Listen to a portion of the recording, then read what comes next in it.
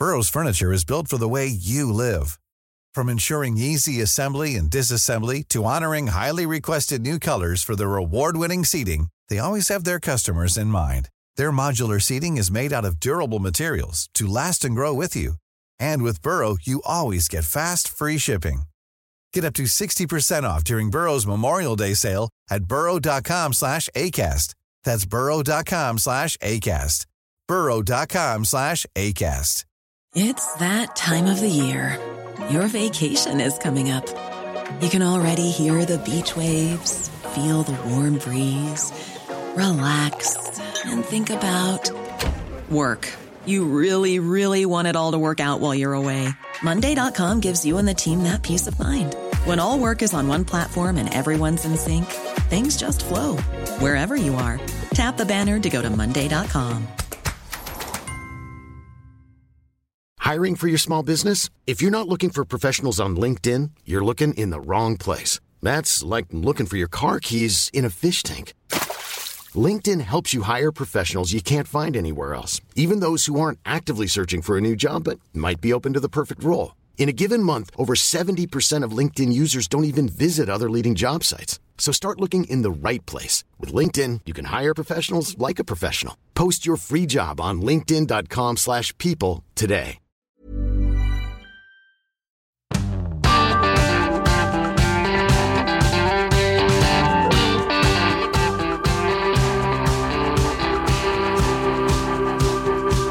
Velkommen, eller pakkehyr, som de sier I landet som hadde nasjonaldag I går. Hvor skal vi, Siv? Hintet det et land alle tenker på om dagen. Afghanistan. Du helt rett! Woo! Det var litt av en jubel. Det helt riktig. De hadde nasjonaldag I går. Vet ikke om det de tenkte på, å tenke på der nede om dagen. For vi skal litt innom det. Det litt ufint å juble. Du jublet for at du hadde rett. Det ikke juble for at de hadde nasjonaldag og at det mildt sagt ille der nede. Nei. Så men uansett, du har nå 4,5 Mozart-kule. Terje, du har fortsatt 7. Nærmer seg nå, Siv. Ja, føler meg litt som Høyre føler seg, kanskje. Ja, at du nærmer deg? Ja, at det I hvert fall mer håp. Altså, det har sett helt håpløst ut, og nå det I hvert fall... Nå ser de ikke dumme ut når de snakker om at det kan gå. Jeg føler meg heller ikke nå som Trygve Slagsvold Vedum. Nei, det har du egentlig aldri gjort. Aldri. Nei, nettopp. Og det fører oss litt til akkurat det vi skal snakke om nå, for du jo omtrent nylandet fra Arendalsuka, Siv Sandvik, politisk redaktør I Adresseavisen. Ja, der har jeg vært siden mandag. Kom hjem torsdag, så etter... Jeg fant ut at det her var første gang siden januar 2020 at jeg var ut av region Midt-Norge. Så det var veldig, jeg følte at når jeg satt på flyet så følte jeg at jeg skulle til New York, selv om jeg bare skulle til Arendal. Jeg var liksom veldig overtenning. Men det var kjempeartig å møte folk og se folk og prate med folk ansikt til ansikt og høre på debatter. Og nei, det var tipptopp.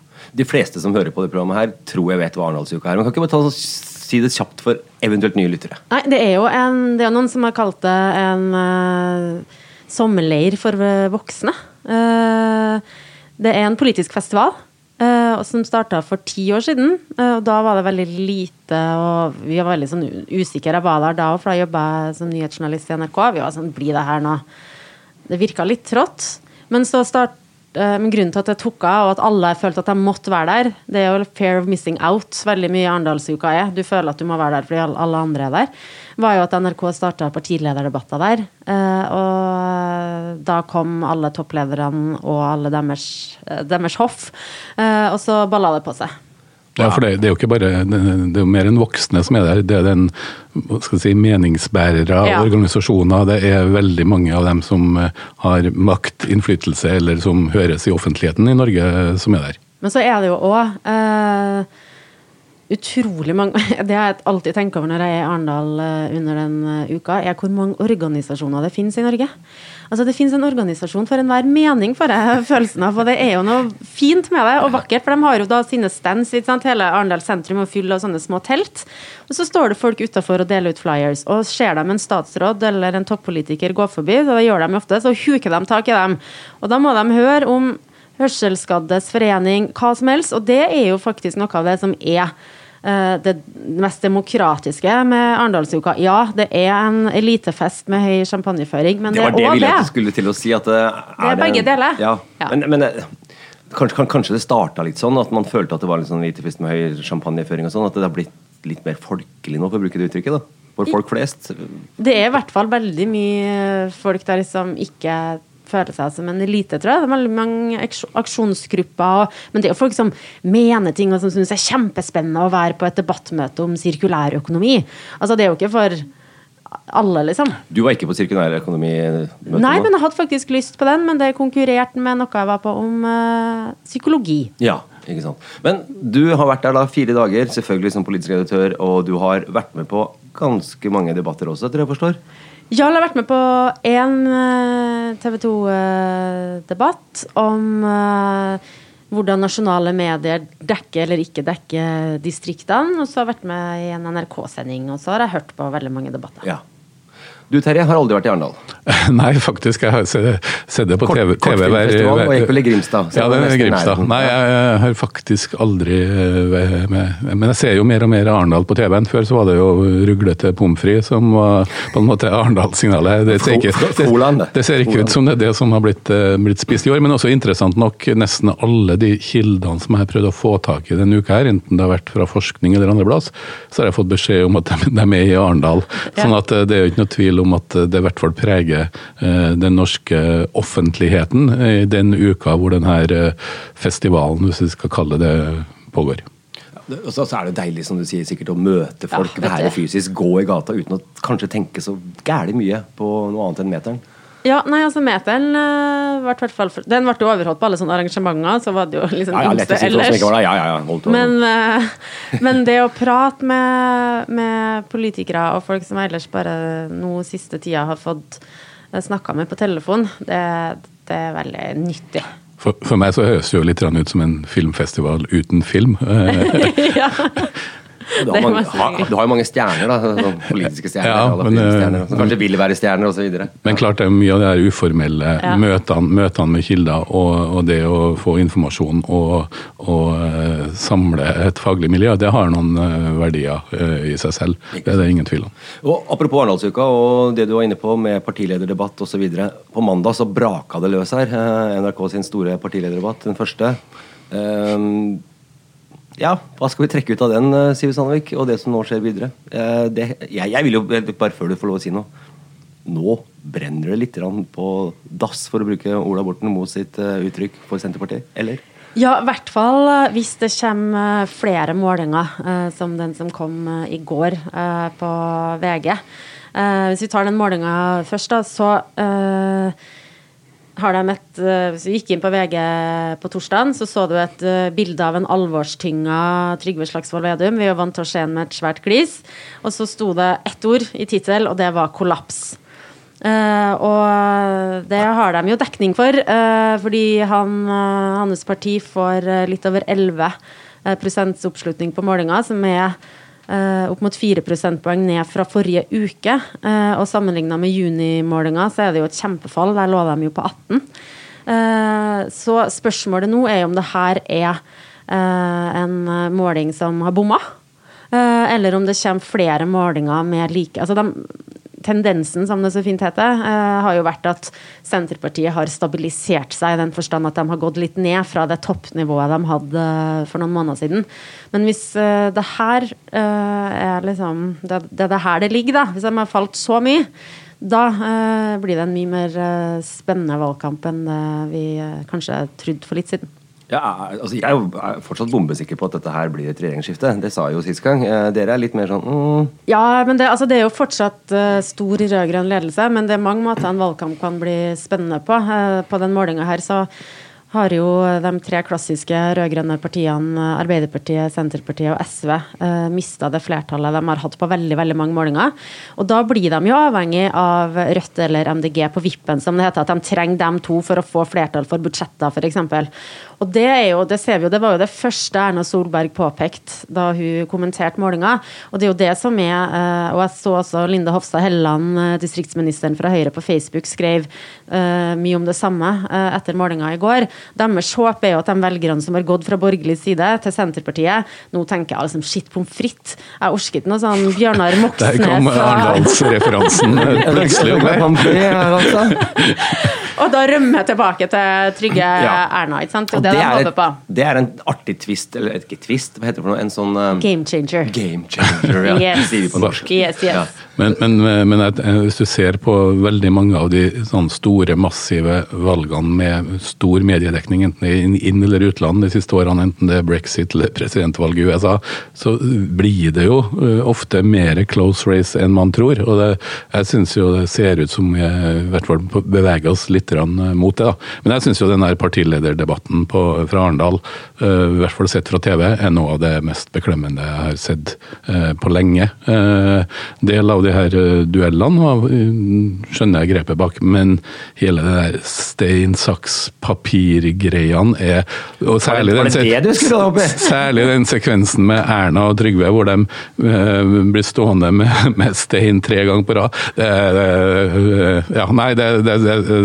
Der burde NRK bare jeg skjønner ikke hvordan den ideen kom på lufta, for å si det sånn. Det var ikke den den tenkte jeg ikke et sekund på. Sånn det bare for å avgjøre hvem skal starte. Du er bare opptatt av budskapet, du. Det var pinlig TV, synes jeg, rett og slett, å se det her steinsaks, særlig blant folk som åpenbart knapt kan å gjøre steinsakspapir. Jeg så jo på Instagram så jeg Fredrik Solvang skrev at han har fått illsinte tilbakemeldinger fra, apropos at det finnes en organisasjon for alt, det finnes også en organisasjon for steinsakspapir, og de rasende, fordi her ble alle regler for steinsakspapir brutt. Men det var det du reagerte på, Ja, og jeg skjønner jo at det er rart at Slagsvold Vedum går mot rusformene, og konsekvent går for stein.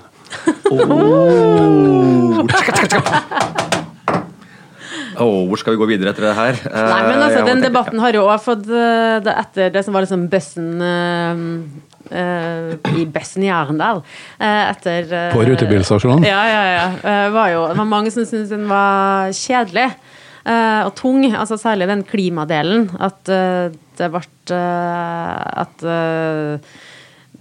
de trodde at skjærene datt av, mens jeg skjønner i hvert fall hva de prøvde på å applaudere det, fordi ofte i klimadebatten så får de som mest ivrig på å stenge oljekranene snakke om det, og så fører de andre en helt annen debatt som handler om CO2-fangst og lagring og hydrogen og flytende havvind og alt som skal komme kanskje om ganske mange år, og så blir det 2 debatter som aldri møtes, for det er jo vi må jo også kutte nå, og så må vi finne ut hva vi skal leve av etterpå. Det var det de prøvde å dele opp da, men så jo politikerne veldig udisiplinert, og så ble det masse, og så skulle alle alltid utfordre Trygve Slagsvold Vedum på ting, og jeg skjønner behovet for å stille han til veggs på klima, men da får jo han bare masse taletid, og så, jeg synes det de prøvde på var bra, men så funket det kanskje ikke helt. Ja, men jeg er ikke uenig i det, og nettopp det å spisse i temaet tror jeg at det bra for å få frem tema mer enn at alle skal snakke om alt samtidig. Men det også for 20 år siden så var det når jeg skrev om norsk film, det at man skjønte hva de prøvde på, var på en måte, da var det ganske bra, men det holder ikke lenger. Jeg må prøve for å eventuelt nå et mål en eller annen gang. Nei, men det som du sier da, politikerne ganske udisiplinerte, det er ikke lett å holde i og der har vi det som jeg vil si er Norges beste debattledere som prøver å holde orden på dette her også. Ja, så det jo alltid i en sånn setting så har programlederen og NRK eller TV 2 eller Adressa, hvem det nå som leder debatten, har ett mål. De skal få fram svakhetene ved enkelte partis standpunkt og ulikheter, mens politikeren har jo ett mål, og det å si det de vil si, og deres budskap, og ikke sånn. Så der det jo alltid en kamp. Men dette var den første av, jeg tror det 5 eller 6 partilederdebatter vi skal ha før valget, om 3,5 uker, eller 3 uker, ja, rundt der. Ikke det litt mange? Jeg husker jo da jeg var ung, og det var nå snakker vi begynner med mange år siden, så var det en partilederdebatt, det var fredag kveld, det var NRK, det gjaldt jo også en stund inntil TV 2 kom på lørdag. på en måte ødela på en måte gleden litt ved at den store partilederdebatten på fredag kveld. Jeg var litt nerd på sånne ting. Jeg innrømmer det. Er du ikke enig? 5, at det blir liksom mye? Altså, jeg personlig synes ikke eller jo mer, jo bedre. Ja. Mye, men jeg vet ikke hvordan det slår ut på seertallene og interessen der, da. Ja. Det spørs jo også hvordan de bruker tida, da. Synes jeg hva man får frem. Jeg synes jo, og det gjelder ikke bare partilederdebatter, det gjelder også politikere versus journalister. Jeg synes det som letteste man kan kutte i tid, det at man stadig vekk sier fornavnet til den man diskuterer til. Jeg følte jo faktisk litt med Trygve Slagsvold Vedum i den partilederdebatten her, men hele tida, alle ser jo hvem som står der, og at du hele tida skal si Trygve, eller at Jonas Gahr Støre skal si Fredrik til Solvang. Den der, en hersketeknikk. Ja, jo, det er det. Men det er også irriterende, og det er også tidssløsende. Jeg synes man kan gå mer på sak, og mindre på den der kameratslige tonen rundt, selv om det er bra at det er et godt forhold mellom politikere, men du trenger ikke å si navnet til den du snakker med, eller enten det er politiker eller en journalist, når du har så kort tidsformat som jo du har på TV. Men jeg synes jo det var 2 dueller der som sa ganske mye om hvordan denne valgkampen er, og så er det jo spennende å se om det også sånn den blir. For det var den duellen mellom Jonas Gahr Støre, AP-leder, og statsminister og Høyre-leder Erna Solberg om helsepolitikk, og da Høyres hjertebarn fritt behandlingsvalg, som Arbeiderpartiet mener er en slags snikprivatisering av helsevesenet. Og der fikk du fram det var en duell som begge kom godt ut av overfor sine velgere, ikke sant? AP-velgere som frykter privatisering, og Høyre-velgere som klapper inni seg, eller kanskje ordentlig når de hører Erna Solberg anklage Arbeiderpartiet for å sette systemet foran individet. Men det er på en måte ikke nødvendigvis mellom dem to slaget står. Nå vil jo meningsmålingene som kommer etter hvert nå vise om det er rett eller ikke, men det var jo den debatten mellom Trygve Slagsvold, duellen mellom Vedum og Audun Lysbakken, der det virkelig tok av. Så du hvor sint Vedum var? Han var kjempesint, men det har han ofte vært i debatter før. Altså gå tilbake og se han mot Siv Jensen for eksempel for noen år siden. Han får et veldig sånn, det er på en måte ikke noe mellomting. Han er enten innmari blid, eller når han er engasjert, så ser han forbanna ut. Ja, jeg fikk litt sånn wow. Ja, altså var det en ting er at de er saklig uenige om nullutslippssoner i storbyer, som det var det de duellerte om. Ja. Men det var på en måte den der, sinne til Vedum, og kalt Audun Lysbakken for moralistisk og bedrevitende, og at han favoriserte rikfolk, og det var liksom veldig det var mens i resten av debatten og der så var det Lysbakken som kunne være litt sånn avvæpnende, og det var han som kom med alle one-linerne, og som jeg ser det var den beste i debatten. Så det er interessant å se liksom hvor stor avstand det er mellom dem to, som kanskje ende opp i regjering sammen, kanskje ikke. Og så har vi må ta med, ettersom vi er i Midt-Norge, Trøndelag og Trondheim, vi hadde jo 2 trøndere også med i partilederdebatten, med Guri Melby og Une, ja. Une Bastholm. Hvordan klarer de seg, synes du? Nei, det var jo Guri Melby sin første partilederdebatt, og jeg synes hun klarte seg ganske bra, men det hun ikke klarte så godt er å skjønne at her får du ikke alltid fullført resonemanget ditt. Så når hun sa, jeg skjønner ikke alt det snakk om rettferdighet og urettferdighet, og så fikk jeg ikke forklare hvorfor, da tenkte jeg bare at den er ikke bra. Den kommer til å bli brukt mot deg av miljøpartiene på venstresida.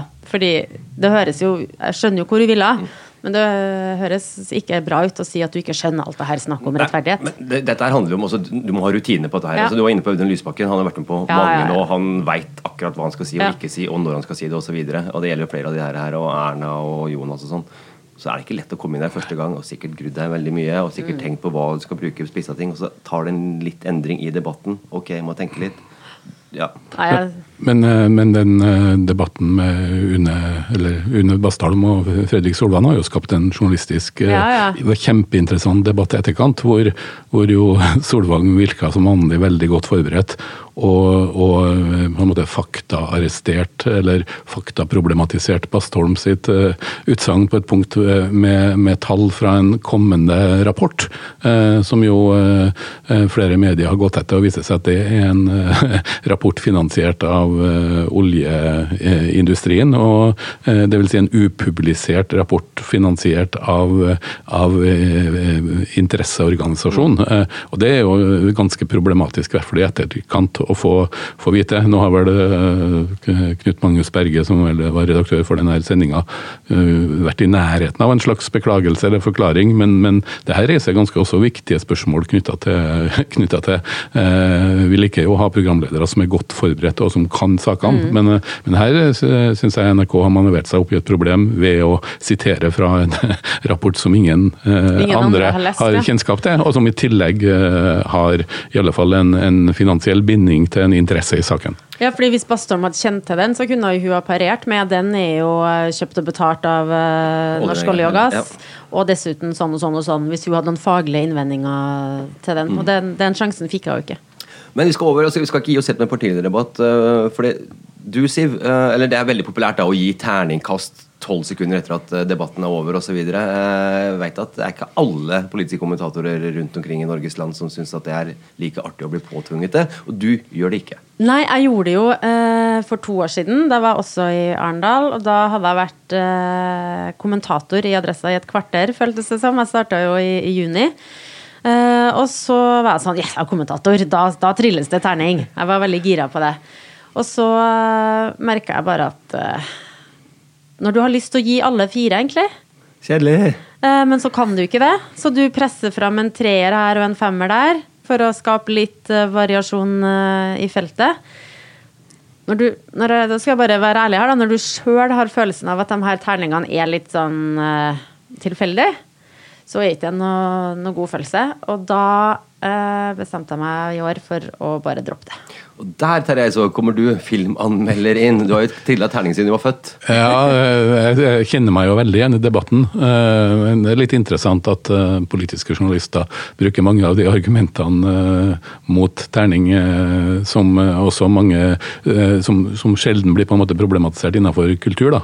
Men mye her i livet jo 4, og i mange år så var jo nesten alle norske filmene gikk fra 4 og ned. Nå har det skjedd et veldig bra løft der, men det som jeg synes jeg har både positive og dårlige negative erfaringer med terning, men idiotien innenfor kulturjournalistikken synes jeg jo når du, som minner litt om det her, når du anmelder en konsert låt for låt, terning for terning, uten at du rekker å tenke. Ja. Og så det jo et problem at leserne i mange tilfeller henger seg mye mer opp i terningene enn det som står der, men så det også et veldig sånn god markør. Så det har tosidig, men jeg skjønner innvendingene, men det ikke så stor forskjell på det, og politikerne møter man jo, men det gjør jo jaggu de som skriver om Trøndelag Teater og møter skuespillerne på butikken også. Og så det jo et faktum at mye her i livet ligger rundt terningkast 4, enten det politikk eller teater. Ja. Livet generelt, så man tenker etter sånn 4, jo, 4 jo greit over gjennomsnittet da. Det greit det. Ja, men så det bare litt sånn at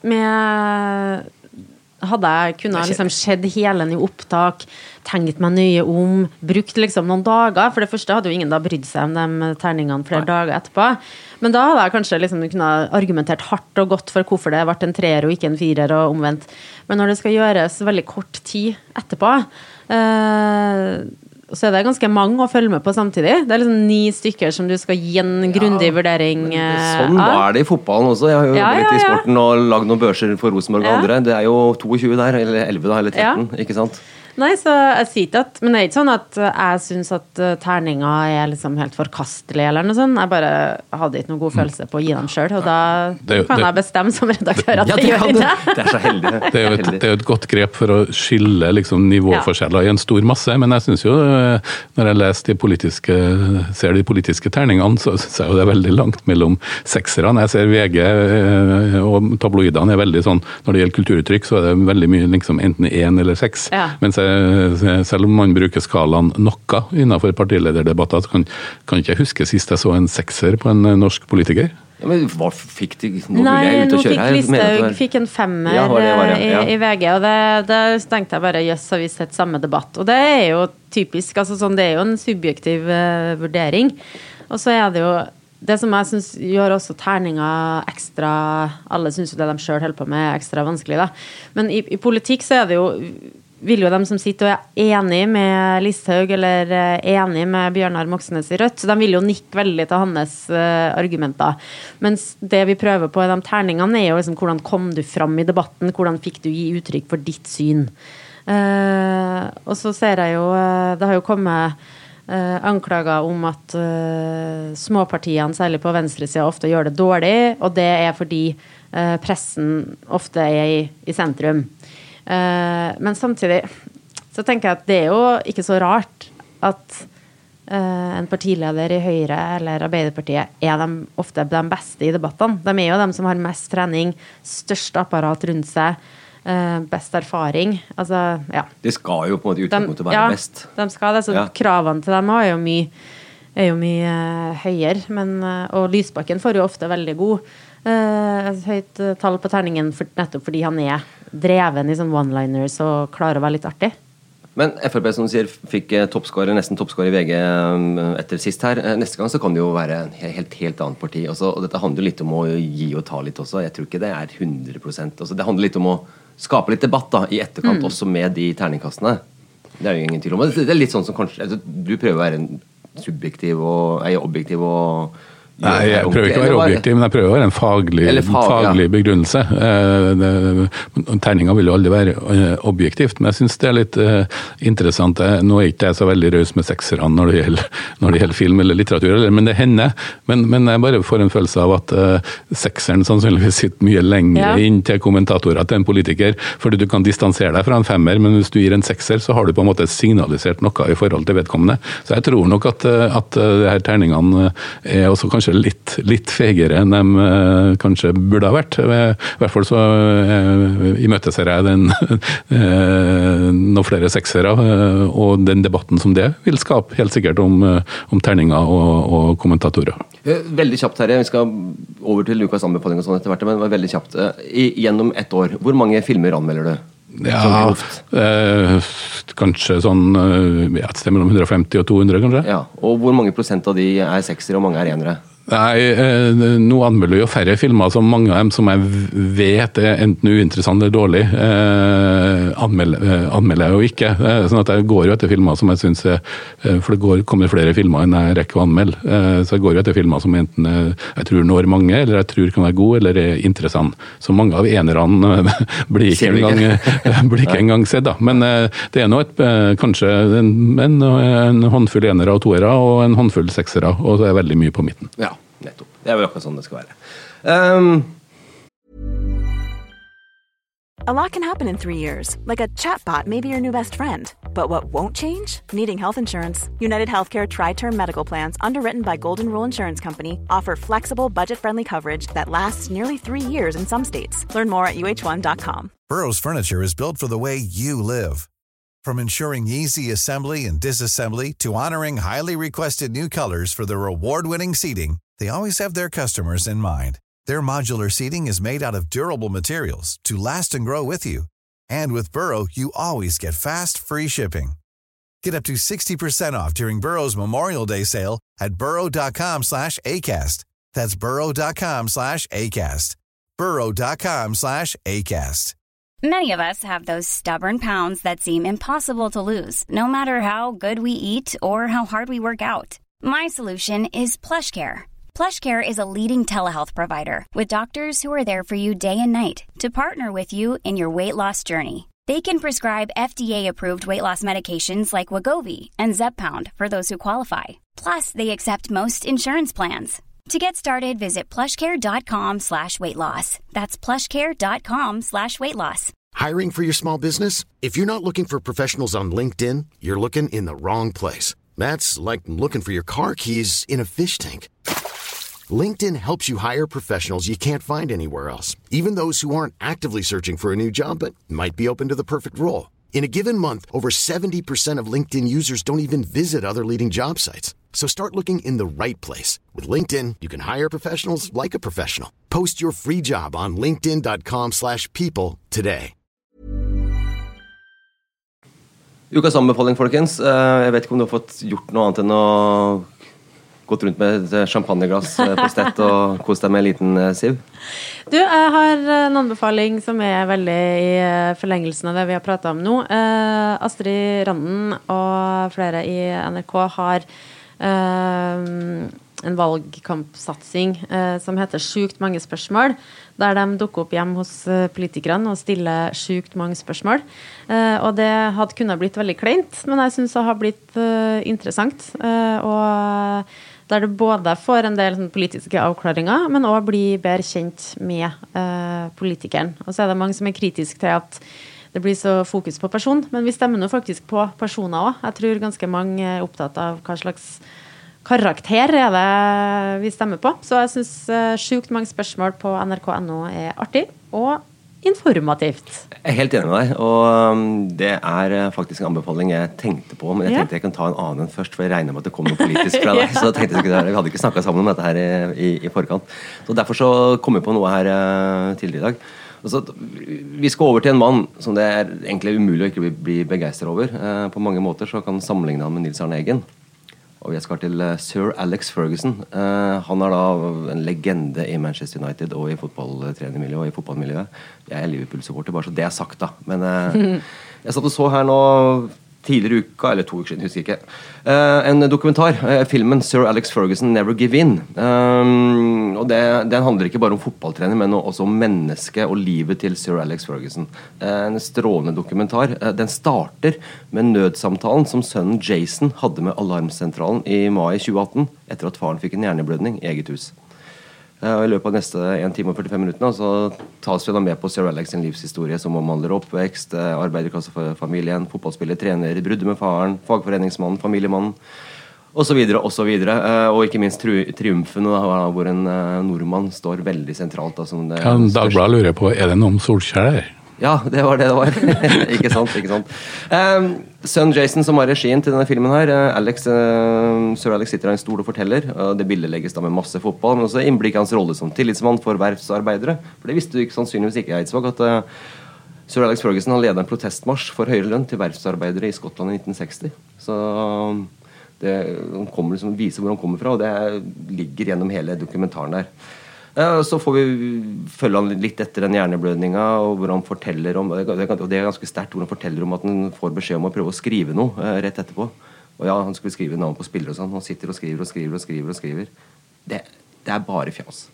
Det bare fjas. Så det sitter han og leser da etterpå her, og ser tårene til på han og sånn. Veldig, veldig sterkt. Nydelig film. Sir Alex Ferguson ga seg i 2013. Da hadde han vunnet 38 trofeer på 26 år. I Manchester i United, og Aberdeen da, som startet trenerkarrieren for, hadde han også en 10-12 trofeer. Sir Alex Ferguson, Never Give In, dokumentar som ligger på alle strømmetjenester. Yes, jeg som et alternativ til partilederdebatt så vil jeg anbefale en god film om demens. Det har faktisk Same. Ja, det hørtes kanskje litt flåsete ut, men det har faktisk kommet veldig påfallende mange filmer om demens de siste årene. Anthony Hopkins fikk jo Oscar for beste mannlige hovedrolle i år for hovedrollen som gryende dement i The Father, men filmen her noe helt annet. Den har 2 av de mennene som kjent fra romantiske komedier eller romantiske drama, Colin Firth og Stanley Tucci i hovedrollene. Og det her en sånn klassisk britisk velspilt film, heter for Supernova, og det spiller jo på den kjernereaksjonen som skjer i en del stjerner før de slukner.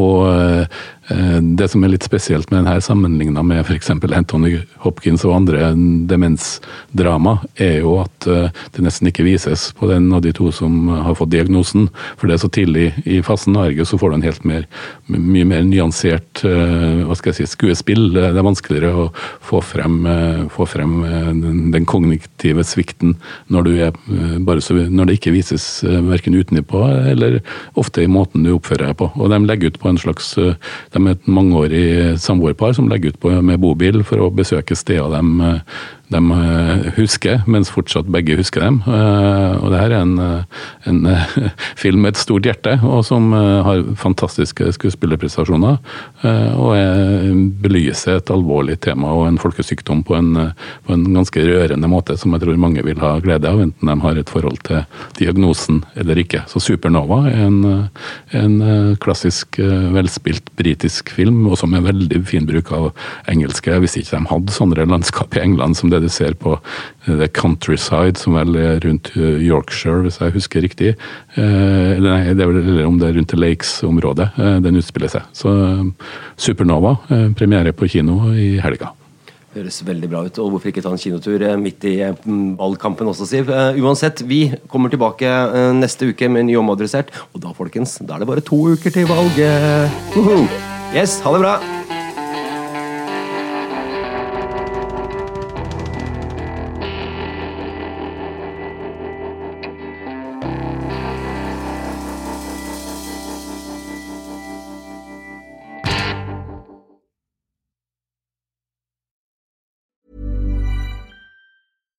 Hi, I'm Daniel, founder of Pretty Litter. Cats and cat owners deserve better than any old-fashioned litter. That's why I teamed up with scientists and veterinarians to create Pretty Litter. Its innovative crystal formula has superior odor control and weighs up to 80% less than clay litter.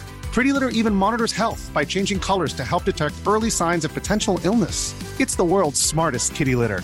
Go to prettylitter.com and use code ACAST for 20% off your first order and a free cat toy. Terms and conditions apply. See site for details. Even when we're on a budget, we still deserve nice things. Quince is a place to scoop up stunning high-end goods for 50 to 80% less than similar brands. They have buttery soft cashmere sweaters starting at $50, luxurious Italian leather bags, and so much more. Plus, Quince only works with factories that use safe, ethical, and responsible manufacturing. Get the high-end goods you'll love without the high price tag with Quince. Go to quince.com/style for free shipping and 365-day returns.